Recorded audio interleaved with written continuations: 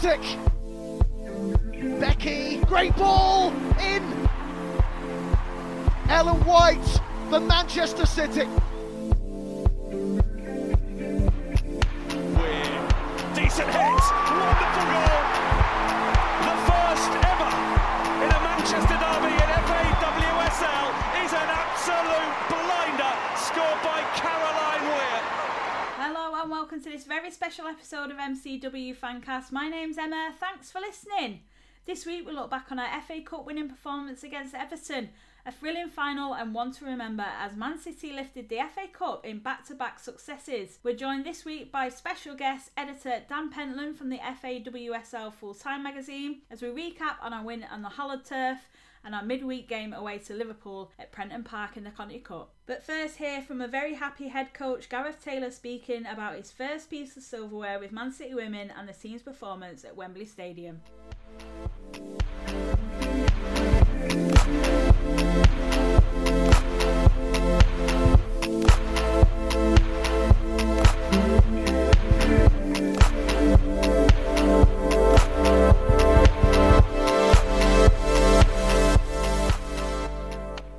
I have to be honest, I think it was a tough situation to be in. I felt we played some really good stuff within the game. We controlled most of the game. Had to deal with the sucker punch of conceding in the second period. To be fair, I thought scoring the goal just before half-time, I was contemplating coming in at half-time 0-0. Didn't seem like we were going to make the most of our dominance and our chances, but to come in a goal ahead was, from Sam Mewis was great. And then literally within 10 minutes in the second period, we had to find some resolve because that's tough. I've been there, and when you concede like that in a game when you're fairly dominant, in a game where the opposition don't look especially dangerous. I mean, they did have a couple of near chances after that, but yeah, just I think the will imposed by the players as a collective, and that's the players who were on the pitch, the substitutes who came onto the game was top class. It means everything. I'm like you say, I'm fresh to this. I was just talking before saying that I've not even hit double figures yet for games under my belt, which is. But I think it's amazing. I've been blown away by the support. I've been blown away by the girls and the level of attitude and application, and this just reinforces the message. We want to achieve big things. We want to make history. Challenge the players to probably do what no other club is likely to ever do again and win the FA Cup twice in one season. But yeah, everyone, it'd be tough. It'd be tough. I know it will be because everyone wants to win, and mixture of emotions at the minute. I don't think it's quite sunk in because of the game and how it evolved. But I'm really, really proud at this moment. We need to obviously improve our final actions, and again, you probably saw elements of that today in a performance where we were fairly dominant. We just needed to find that what we did in extra time. So today, like you say, is all about winning, and this is new for a lot of the players, new for me. It takes some time to bed in, and like you say, hopefully this gives us a platform now to really push on, and it just confirms the processes and everything else that we stick to. I thought Jess, to show that maturity for someone who's so young in that performance and how she got Everton on the back foot. And she did that in the other cup competition earlier in the month. So she's a player that's growing and improving, and she'll really improve playing ahead of Lucy Bronze, next to Sam Mewis, and at times Ellen White, playing off her as the number 9. So I think what we're trying to do is we're obviously trying to improve. We try to improve the squad as much as we can, and sometimes that takes a little bit of time. But I think it's really building on the foundations that we have already. We've been successful previously. We want to try and kick on and win more things. And that's not easy because everyone else is trying to do the same. I've really seen the level of quality of teams in the WSL really improve this season. I just wanted us to carry on playing our game. When we put the ball at risk, we gave Everton a half sniff of a chance of progressing. Once we stuck to the principles of keeping the ball, we knew we'd arrive in the final third. And it probably took us a little bit longer than I thought, but I was pretty confident going into the extra time. I think if Everton would have scored late on, towards the end of the game in the normal 90 minutes. I think that's a different, but I think it gave us time. We still continue playing our way. And like I say, we kept knocking on the door and eventually it opened. We're all supporting the academy and what they're looking to achieve tomorrow night. And my old assistant Carlos has stepped up now and he's done great. Made a real positive performance the other night, and they've got a good game against Chelsea tomorrow night. So we'll be right behind them. And that's the thing I love about City is that, you know, regardless of whether it's the women's, the men's, or the academy, you know, you really do feel that there's a real sense of wanting everyone to be successful and achieve things. And I think the fact, like you say, that we're in finals is showing you that we're doing some good things. Alex has played as a left-sided centre-back for Lyon previously. She played that position more last season than she did at left-back. I thought Demi Stokes was obviously excellent for us today. I thought she really grew into the game and stuck at it. But I thought Alex was great as well. And Gemma's done brilliant this season. And like you say, I think it was a toss of a coin in terms of how we wanted to build against Everton. And sometimes having that left foot there, it gives you that balance. But again, you know, it's new to Alex, new club for her, bedding in with players. She'll know a lot of the England girls a lot, which helps. But, yeah, you know, I thought at times today she did really well. We'll always compete. You know, City have a reputation. We fight till the end. And, you know, we'll fight in all of these competitions and we'll draw on the resources of the squad we have. But we understand that everybody else wants to be successful as well. But this just feels like it gives us an opportunity to create a platform to build from, you know, to get a trophy under your belt. Second month of the season is great, and the players deserve all of the credit. They really do. They've been top class, every single one of them, and the staff have been superb with me. I had many relationships with them previously before I came into the job, and that made it a little bit easier. But like I say, I'm new to this. I'm going to make mistakes. I'll try and do everything that I can for this team and this club. It's great to welcome you, Dan, back to the podcast for a special FA Cup review. Dan, always a pleasure. Thank you so much for joining me. I hope you're keeping well. Yeah, hi Emma. Hope you're well and thanks for having us. Yeah, it's been a fantastic week for the club with trophy success at Wembley, midweek result away to Liverpool in the Conti Cup. City will be feeling pretty good heading into the Saturday's WSL meeting with Bristol City, having now picked up some momentum after the international break. Let's start at Wembley. You were lucky enough to be there. A little bit jealous, got to be honest. I bet it was a bit of an odd occasion to cover, though. Yeah, it was. It's again, I mean, I've been to Wembley a few months ago and then going back again, things had changed, entering in different areas and obviously, you were straight to your seat. There wasn't the usual kind of luxurious welcome, I suppose. And then, you know, obviously on the pitch, it wasn't quite the same without fans. The game itself obviously deserved fans and lots of them to be there, I would have thought. So, yeah, it was a weird one. It was a great occasion. Probably the best and closest contested final we've had for quite a while. Probably since Everton were last in it, I'm guessing. But, yeah, it was a shame, but at least it was a great spectacle for everybody watching at home. Yeah, definitely. I think it was like 2014, was it, something like that, for their last competitive final they had at Wembley? Yeah, I think. Well, not Wembley, was it? It was. Did they appear in two? Well, I think did they appear in two or three? I think under the former identity, I think they won the cup back in about the late 80s, and then 2010, obviously, they won it as Everton, and I think 14 was their other final where I think they were defeated by Arsenal. I think it's fair to say credit to Arsenal, credit to Everton. Most probably favourites heading into this game, really. I mean, they've had such a positive start to the season, been a real force to be reckoned with.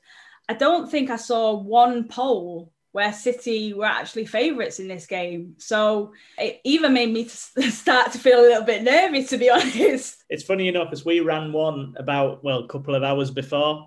And I think obviously because we have a lot of City followers, you know, we had quite a lot of confidence from the City corner. But I must admit, I thought Everton had a real chance. And I suppose in the end they did. They were very close. But, you know, I honestly think that next time they go to Wembley, it's probably going to be a different case. You know, I wouldn't like to be the next side to play them at Wembley after the experience which they've had at the weekend. I think heading into the game, it was never going to be easy for City.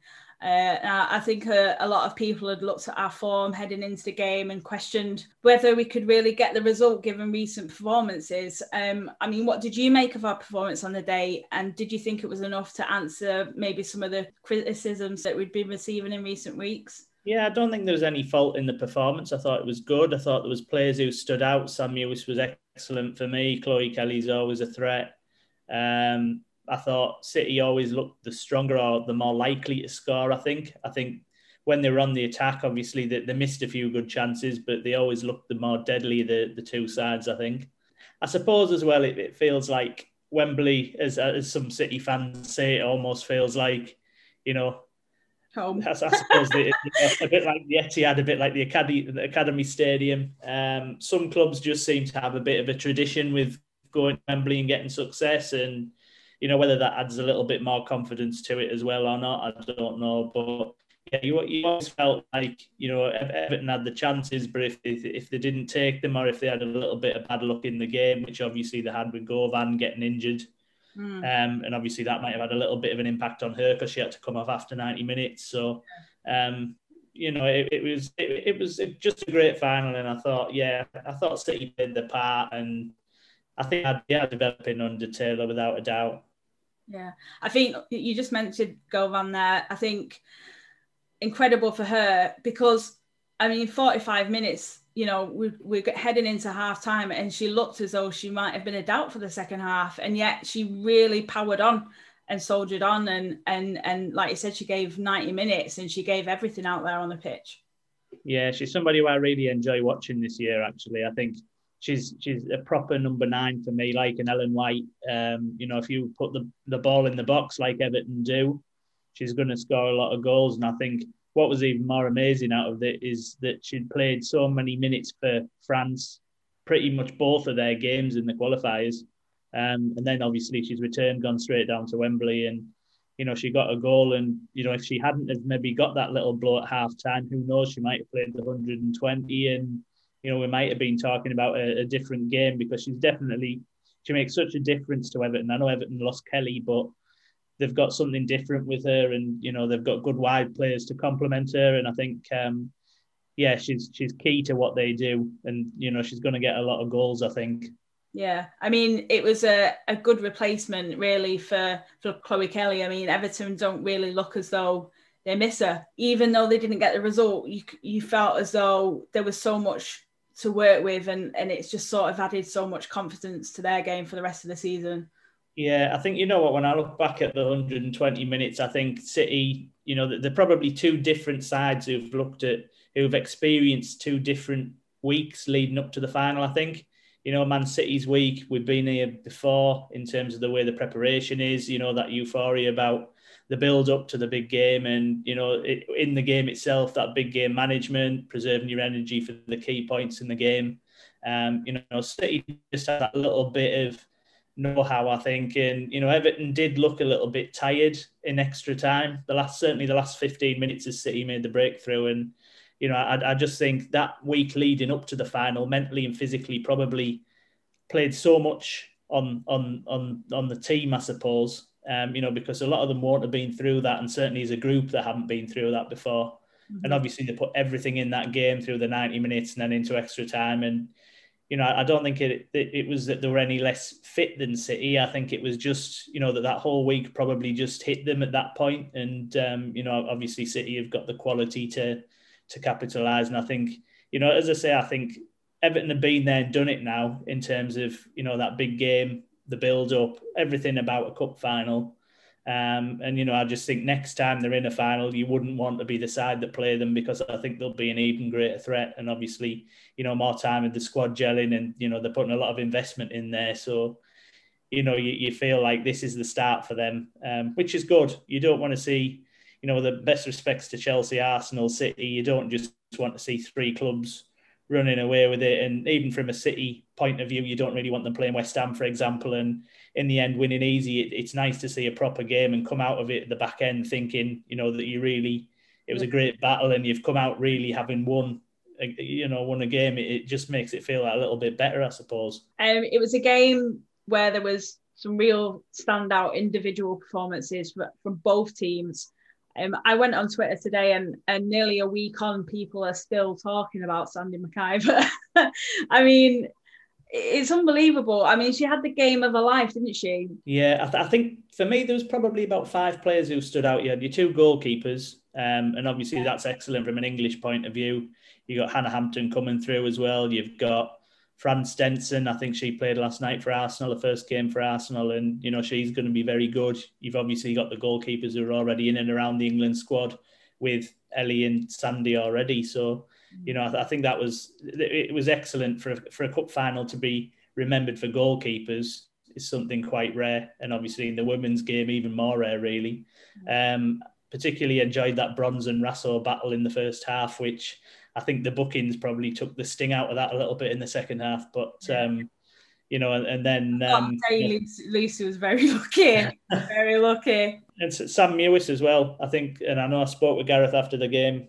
Sam Mewis has brought so much to City, and she's very much the glue in that midfield, I think. And he saw that the day that he signed her, and she just seems to be getting better every game for me. And I know that Gareth's really particularly pleased with the impact that she's making in the side. You mentioned Ellie Roebuck as well. Like, she did have an incredible game, and there's no denying that they are 2 players that are really shaping up to be huge assets for their club this season, respectively. And you feel will only continue to cement themselves on an international level as well. Yeah, I think, again, when we go into the next tournament, obviously it's at home as well. Hopefully, when it eventually gets played, whether it be 2022 or whenever, then we've got a great goalkeeping selection to choose from, and hopefully there's going to only be even more goalkeepers coming through. I mean, even looking back a couple of years, you're probably thinking, is anyone going to get close to Karen Bardsley?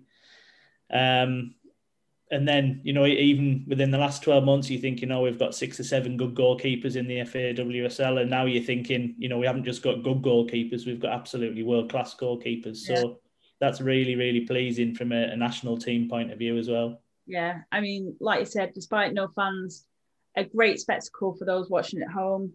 Goals from Samantha Mewis with the opener from a free header from a Greenwood corner before half-time. And Everton found their equaliser through another Izzy Christiansen corner through Valerie Govan. Unbelievably, in a game full of chances and missed opportunities for both teams, extra time was required. I mean, it was end-to-end stuff, really. You didn't know where the goal was going to come from. It just felt like it had another goal in it, but obviously it took the extra time.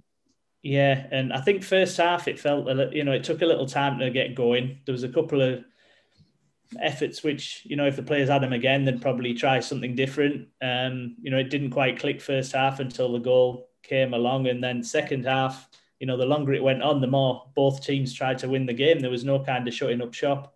And even when it got to extra time, you thought, well, the game's almost too open. Surely both sides are going to, certainly from an Everton perspective, they're going to try and stifle it a little bit and take it to penalties, and anybody can win from there. But it just continued to flow, 100 mile an hour, end to end. Chances for both sides. Both sides could have took it, could have won the trophy in the end. As I said, it just comes down to that last 15 minutes, and for me, the only thing I can kind of put my finger on is just, that City, in terms of managing their energy and the mentality in the game, looking back from experience in previous finals as well, and, everything which comes with a final, that might have just been the difference between the two sides. Because as I say, I thought Everton were they're giving everything. They're probably giving everything with everything which comes with the final throughout the week. And, they just ran out in the end. Yeah. But they were very close. It was very close. It was obviously the late extra time goals from Georgia Stanway and Janine Becky who gave City that extra level, I think, to overcome Everton in the end. And it was a bit of a story of the super subs, really, through what I thought was a difference between like Stanway and Park in particular when they were introduced into the game. I thought they had a really good impact on the game. Yeah, and I suppose I know Taylor hasn't had too much credit given in the last few weeks, obviously with the taking time to get into the momentum of his reign and the swing of the season, but he's got to take a little bit of credit for that, I suppose, in putting the right players on. I suppose he put players on with kind of sky blue in the blood, I suppose. And they know everything about the club. They're young. They're they've got big futures ahead of them, and they just clicked and linked together and got that breakthrough really. But it just shows the depth of City's squad. And again, maybe that's a little bit where Everton fell short. They're investing in players, but add another 2 or 3 in the mix, and again they've probably got a few more to select from. I was going to ask you, Dan, as well, like, how does it feel like from a journalist point of view when you're covering a game like that and you're thinking this is going to go to penalties? It's kind of like the worst fear for anyone covering football. It's a nightmare. There's 2 sides to it. I like it to be done and dusted, and then obviously report goes out bang on the 90. But obviously when you've got a game like this, they're lifting the trophy and I'm still typing. So it's great to see in terms of entertainment and having, from a coverage point of view, it's fantastic. But from a journalist point of view, a late goal or extra time or, anything unpredictable is never a good thing. For the audience wise, it was absolutely superb and probably the best final we're going to have for a while, I would have thought. Yeah, definitely one to remember for years to come, I'm sure. Manchester City retained the FA Cup for the 19-20 season, winning the competition for the 3rd time. And our first piece of silverware under head coach Gareth Taylor. Not bad going for a new manager coming into a new club environment. He's only been with us since May and only played 9 games. You can't be anything but happy with that, can you? No, but I think it's a big one for him as well because it lifts a little bit of pressure. I think obviously you lose the Community Shield to a decent Chelsea side who signed a few players but probably a little bit more settled than City on the first game. Obviously, there's that defeat to Chelsea in the Super League as well, which raised a little bit few questions about the title race and whether City are almost a little bit too far behind already. So to win a trophy just lifts the mood. It gives people new purpose, I suppose, in the camp. And, I suppose we're not far now from things like Champions League draws, FA Cup draws, hopefully, as we get the next couple of months out the way. And, obviously the continuation of the Continental Cup as well. So, it just keeps everybody focused, I think, and looking in the right direction, which, I think Gareth kind of tongue-in-cheek at the weekend, he wants his 5 trophies. Whether he'll get his 5 trophies is another thing. But, it's one down at the end of the day, and it's a good feel-good factor, particularly I suppose with everything which is going on with COVID-19 as well. I've also got to acknowledge the part that Nick Cushion has played because obviously involved with the squad last season and obviously prepared the team for a couple of the fixtures in this cup run. It's important to acknowledge the part that Nick played in that as well. Yeah, he's probably a little bit of a different coach to Gareth in some respects. I think Gareth's kind of caught up in the whole euphoria of it a little bit. I think he's loving every minute of it at the minute, and he's finding it a test, and he's very much in the bedding in period. Whereas obviously Nick, by the time he left, knew the club inside out, and obviously built his squad, and it's a different scenario. But obviously, the foundations which Nick's put down, and obviously, when Alan stepped in as well was he in charge for the 10-0? I think he might have been, all 3 of them have played a part. Collective effort, and at the end of the day, the job's got done. So really good for the club. Yeah. Midweek, saw City face Liverpool away from home at Prenton Park in the Conti Cup. A second group stage game with only Manchester United left to play. Can't wait. Full-time result of 3-0 with goals from Coombsy, Lavelle and Park. We're in a very good position looking ahead to our trip to the LSV in a couple of weeks. There was an article actually on the FAWSL full-time website, 3 things that we've learned from Wednesday's matches in the Conti Cup. And one of them points was about Laura Coombs. Firstly, that goal, what a finesse, what execution. It was pretty special. For a player who hasn't been overly involved, who's been frustrated, when your opportunity comes your way, you've got to take it. In a team like City, where you have been on the fringes, you've been sat on the bench warming it most of the season so far, if the chance comes your way, if you don't take it, then you're probably looking at a long, hard winter, I suppose, battling to try and get every kind of minute on the pitch that you possibly can. But I think for Laura and, you know, some of the other players who played as well, I think it's great for her to, I mean, the goal was absolutely fantastic, but, you know, to kind of put her claim forward to Taylor for future games as well, you know, with obviously balancing cup competitions and league in the future, then, you know, it can only be a good thing. You know, you obviously, if you're looking at 5 competitions, you're going to need a deep squad anyway. So yeah, she was a bit of a forgotten hero, I suppose. But it's probably definitely, it feels like it's put her forward now for, you know, for the months to come, hopefully. But yeah, you can't rule out that result. It was a really good result. I know, obviously, first round of the cup, but you know, make no doubt about it, Liverpool did very well against Manchester United in the first game. A strong United side as well. Obviously, when you've been to Wembley at the weekend and everybody's kind of still reveling in it, and you know, just coming back down to earth a little bit, and you know, it's easy, and we see it all the time where clubs maybe underachieve a little bit in the next game. So to have that focus and to go to a place like Liverpool and win 3-0 is, you know, pretty impressive. And obviously it's set City and put them in an excellent position really to get into the last 8. Her performance was a real showcase of what she can do, and it would be great to see her more utilised in that squad, like you say. Maybe Saturday's game against Bristol would be the perfect opportunity. Again, we're expected to see some more rotation as we welcome Bristol to the Academy Stadium for the first time in what seems like ages, even though I think it's only probably been about a month, something like that. Bristol, though, still looking to pick up their first points of the season in the WSL. I believe they're winning currently at Crystal Palace. Could well be another difficult fixture for them. They've played now 4 league games, and I think they've had some pretty heavy defeats there, particularly at home as well. I mean, even if you scratch out the Chelsea mauling at Kingsmeadow, you know, 8 goals conceded at home, none scored. It's not looking great. You know, there's all of the sides around them are pretty much picking up points, and you know that they desperately need a result.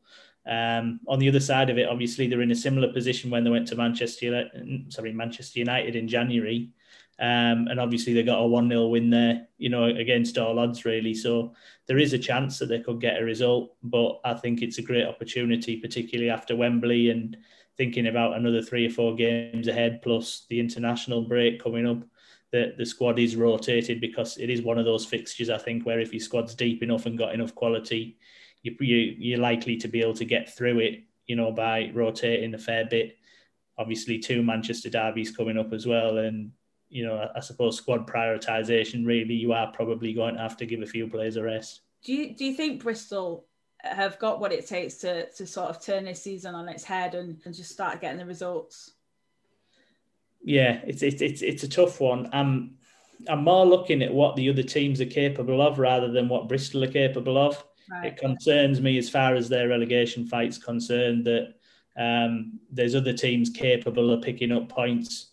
I think their game against Villa was postponed a couple of weeks ago, and I think that would have been absolutely huge for both clubs. Yeah. It probably gives Villa a little bit more time now to bed in. Although I think it's going to be played in December. So recruitment-wise, I wouldn't expect any changes really to the 2 sides. But it wasn't an ideal postponement, I don't think, from a Bristol City perspective. They'll have wanted that game played and get some points on the board. But yeah, I'm concerned really about the sides around them picking up points. I think other than Villa, everybody looks like they've got stronger resources than Bristol City. Villa have arguably got some really good players as well, but it's just not really working for them yet. They're still bedding into the league, and you know they're going to have to bed in quickly, I suppose, if they're going to start climbing the table. But at the minute, it looks like those 2 clubs are going to be down there. What do you feel like going wrong for them at Bristol? I think possibly recruitment. I think they have got 1 or 2 good players, but I think, as we know now, it's a really, really big league. It's a multinational league. It's a league full of really good full-time professional players. I think Tanya Roxaby's probably trying to manage a budget as best as she possibly can.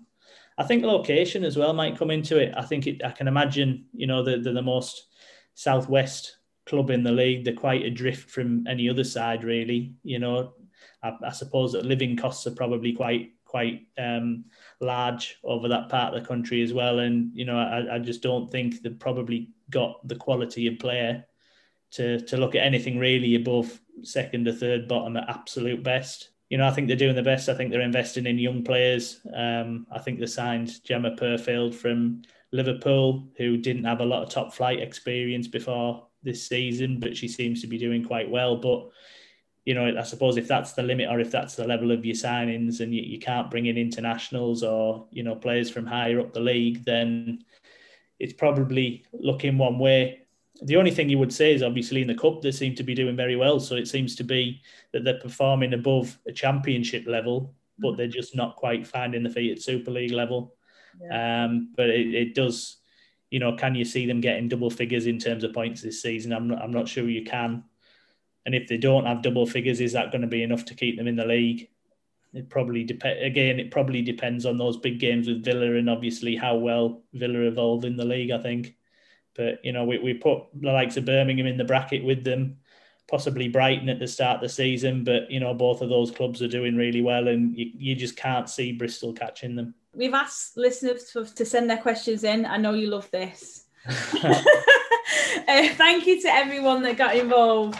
Jude has sent the first one in. What are your thoughts on where Gareth should be playing Rose Lavelle to try and get the best out of her? Yeah. I'm no expert with this one. I must admit, I saw the question beforehand. I'm glad you saw it. By trade, she's a midfielder. So I suppose, you know, if that's her specialist position, that's where I would say she should play. I would agree, by the way. She can play in attack. It depends on maybe a little bit on attacking options. Obviously, Chloe Kelly adds something. I suppose Ellen White hasn't been in the greatest of form of late, but I suppose if she's a midfielder and that's where a specialist area is, then play her in midfield. But obviously, again, she's got competition in that area, I suppose. But yeah, I think as well the nature of squads these days, I think players are adaptable. Yeah, I was going to say like the versatility, it adds a bit of versatility to a game as well. Might bode well, you know, when she returns to the NWSL as well for the future, could add a little bit more depth to a game. Yeah, definitely. And I think, you know, we're seeing it with City. I mean, we've seen it with Becky, for example, where, you know, and Stanway as well, where they're being played in other positions and, you know, they've just shown a little bit of quality in, you know, more than one position. And, you know, I suppose from a managerial point of view or a coaching point of view, it's a bit of an added bonus because, you know, if you've got an injury and, you know, you've got two fullbacks out or whatever, then, you know, you've got an option there which you didn't think you had. So, yeah, I think, you know, a player of her quality, I can imagine that she will be useful in various positions. Primarily, I'd use her in a specialist area, but, you know, there's always that option. Dave has asked, what do you think we could do to improve the Conti Cup? Would a straight knockout tournament suit better, or is a group system the best way as it guarantees games? Yeah, I think we spoke about this one not so long ago. It might have been in the OSC meeting, actually. But yeah, I suppose this year is not really the year to look for a revamp given everything which is going on. But it feels like, you know, possibly the branding of the competition could possibly get bigger and better. You know, there's obviously the TV aspect, the media coverage aspect of it. And then there's a competition format itself. Does a group work? It obviously gives players. I mean, and I was speaking to Hope Powell earlier this week, and she was quite happy about the amount of young players which she could field in it in the early rounds. So, you know, the group does have its benefits in that sense. Obviously, the group stage isn't particularly lucrative and it doesn't offer an awful lot of bonus other than getting to the quarterfinal. Would a knockout be better? You could potentially have a first round of championship clubs, maybe where they've got, you know, maybe there's some kind of seeded system where there's a bonus if they win their game. They're going to definitely draw a Super League side in the next round and maybe do a knockout like that. Or you could just do a standard knockout. But yeah, it's felt like it's been on borrowed time for quite a while. I'd certainly be kind of waving the flag for a bit of a revamp, I think. Yeah. But maybe it's not just the format. Maybe we need to think about more things. We need to think about the publication of it. The advertising of it, the whole Conti Cup as a product, I suppose. And ultimately, is it a midweek competition? If you struggle, I mean, obviously we've got no crowds at the minute anyway, but is it great playing it midweek, particularly cold, dark, wet winter midweeks like we're seeing at the back end of the group stage? What kind of opportunity for growth does that really allow the competition? Not an awful lot, I'd imagine. So I think there's lots to think about. But yeah, I think certainly in the next couple of years, I would probably say it'd be good to be able to see a conversation taking place on what could be done to improve the competition, I think, and make it a little bit more lucrative, other than the semi-finals and the final. Yeah, where it draws the crowd. I mean, I'm not 100% sure, but I believe the sponsorship deal with Continental is coming to an end. Is it next season? I think. I'm not right. Okay. So it would be interesting to see if that. Obviously, they've been a partner of the tournament for quite some time. Whether that'll change and they will go for a complete overhaul on the tournament. I think a lot of people would think it would benefit from that, and I can't disagree, to be honest. There needs to be better coverage. I think it doesn't. It's an opportunity for like the smaller clubs, the championship clubs, to have a bit of a platform to be seen, and I think we should utilize it and give them their time to shine. Yeah, I mean the other way you could do it is you could do group stage for championship, and then they join the 12 Super, the top 4 or whatever, join the 12 Super League clubs maybe. But yeah, I mean, again, formatting, I've heard complaints from championship clubs where obviously they play midweek games away from home. At a Super League club, they get home about, after midnight, they're up for work at 5 o'clock, and, it's a bit of a grueling. Yeah, it's harsh, isn't it? Not fantastic. Obviously, there's some excellent footballers at that level, but they've still got jobs. Yeah, it'd be good. Obviously, I don't think we're going to get a Barclays deal on it, but if we get a really positive sponsorship deal and something which can move the competition forward, more television coverage, maybe more Saturday, Sunday games, maybe have it almost as your season opener, and start the season a little bit earlier. Or I know we've got 3 weekends, or maybe even play Super League games, 1 or 2 in midweek to allow for the cup to then take priority on a weekend. So yeah, lots to think about. Ultimately it does need to improve. It's totally a Marmite competition at the minute, isn't it? Yeah. Conti Cup. Rodney asks, what do you believe is the best way for fans to engage with the Conti Cup? Obviously ourselves, we've tried to cover it as much as possible this year. So I think, had Everton not been called off last night, I think we would have been covering 3 games. First round, I think we covered 4 games. So in terms of our publication of it and, putting it in the spotlight, we're probably leading the way about that, I think, on the cup. I read this morning, I think Sky Sports kind of did a summary of the overall games. Again, BBC have done a little bit. There's a lot of independent journalists, trying to cover the competition as much as they can. But yeah, there needs to be a bit more of a drive, I think, on live games. I don't know whether clubs have some control over that on streaming some games. Stuff like ticket offers and stuff like that as well. And, maybe schools and group, those kind of, Wildcat Centre offers and stuff like that to get people through the gates to watch it as well in the early stages. Obviously, once we're back in grounds. I think putting in the spotlight, there's so much work to be done with it. And, once that work's done, there's nothing wrong with saying that we have a fantastic product at the end of it. But at the minute, it feels like a real, you're really pulling teeth, I suppose, when you're trying to, put it into the spotlight, because it's such a difficult thing to do. Alan made me laugh when he sent this through. I thought that we're going to be talking about this for about an hour. Yeah, and what are your opinions on VAR? And do you think the women's game will benefit from it? Yeah, I won't spend too long on this one, but obviously we know from a refereeing point of view that officials are under the spotlight again this year. And I think, VAR, I'm not a fan of anyway, but, I wouldn't be complicating it matters any further this season without a doubt, unless you were pulling Premier League officials away from their games to maybe assist with it and, with the implementation of it, I just don't see it happening. I think it was a nightmare in the World Cup last year when they trialled it on the women's game. Even goal line technology. I mean, what happened at Villa after lockdown? Did somebody forget to switch the button on? And, ball went over the line, it didn't even bleep. So I still like a linesman with a flag and a referee with a whistle, I'm afraid. But I don't see how it's going to come in the women's game unless it becomes, where we're playing in big stadiums and, 10 years down the line, I just don't see a future for it. And yeah, from a referee point of view, I wouldn't like to, with the best will in the world and the respect to the officials, I just couldn't see us putting that tool within their capabilities at the minute, because I think it's just, when we're trying to get professional officials and officials who are sharper at making decisions, it's not really going to help matters, I don't think. No, I think as well, before we even go down the VAR route, we have to look at goal line technology, because we've had a couple of decisions. Like last season, there was obviously the United City. Did it go over the line? We've seen a couple of decisions that could have been this season already.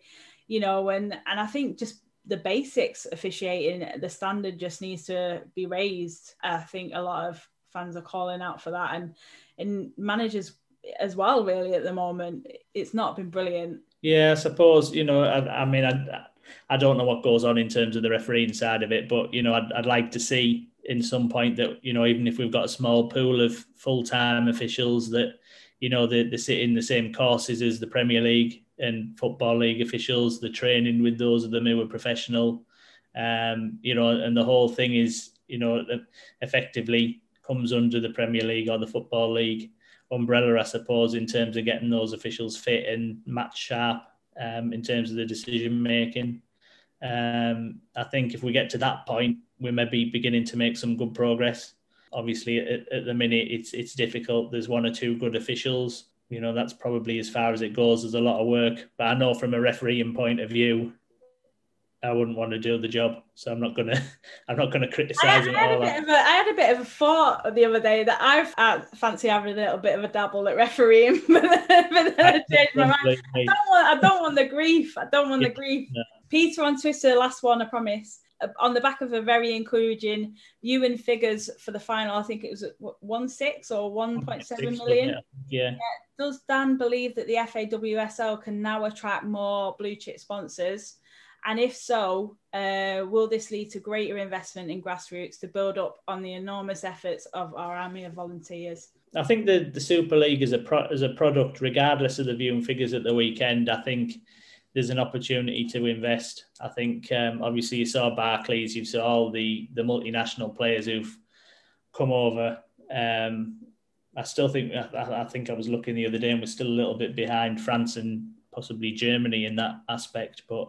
There's a lot of, obviously we've seen the Americans come over, the Australians, there's interest from overseas. So I think the sponsorship will come and the investment will come without a doubt.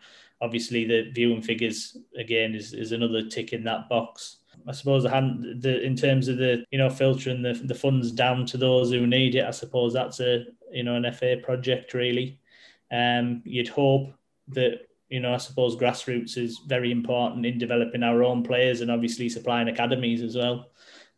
So you'd hope that, that's almost like planting the seed, putting the investment right at the bottom of the chain to provide us going upwards really. So yeah, I'd hope so. I think there's investment coming regardless. Yeah. And, without a doubt, I mean, there's talk about Premier League and, whether the FAWSL will fall under their umbrella at some point. I don't know whether they will or won't. I think last I saw, I don't think it's anytime soon. But, again, I suppose it's, the most of the 12 sides now in the top flight are all affiliated to, or, a branch of a Premier League club or a very good championship club. So, I think, when you work in, it's businesses, we're not talking about football clubs anymore. And obviously businesses will attract investment without a doubt. But yeah, it's the same as what we're getting with COVID about money filtering down the Football League and International League and into grassroots.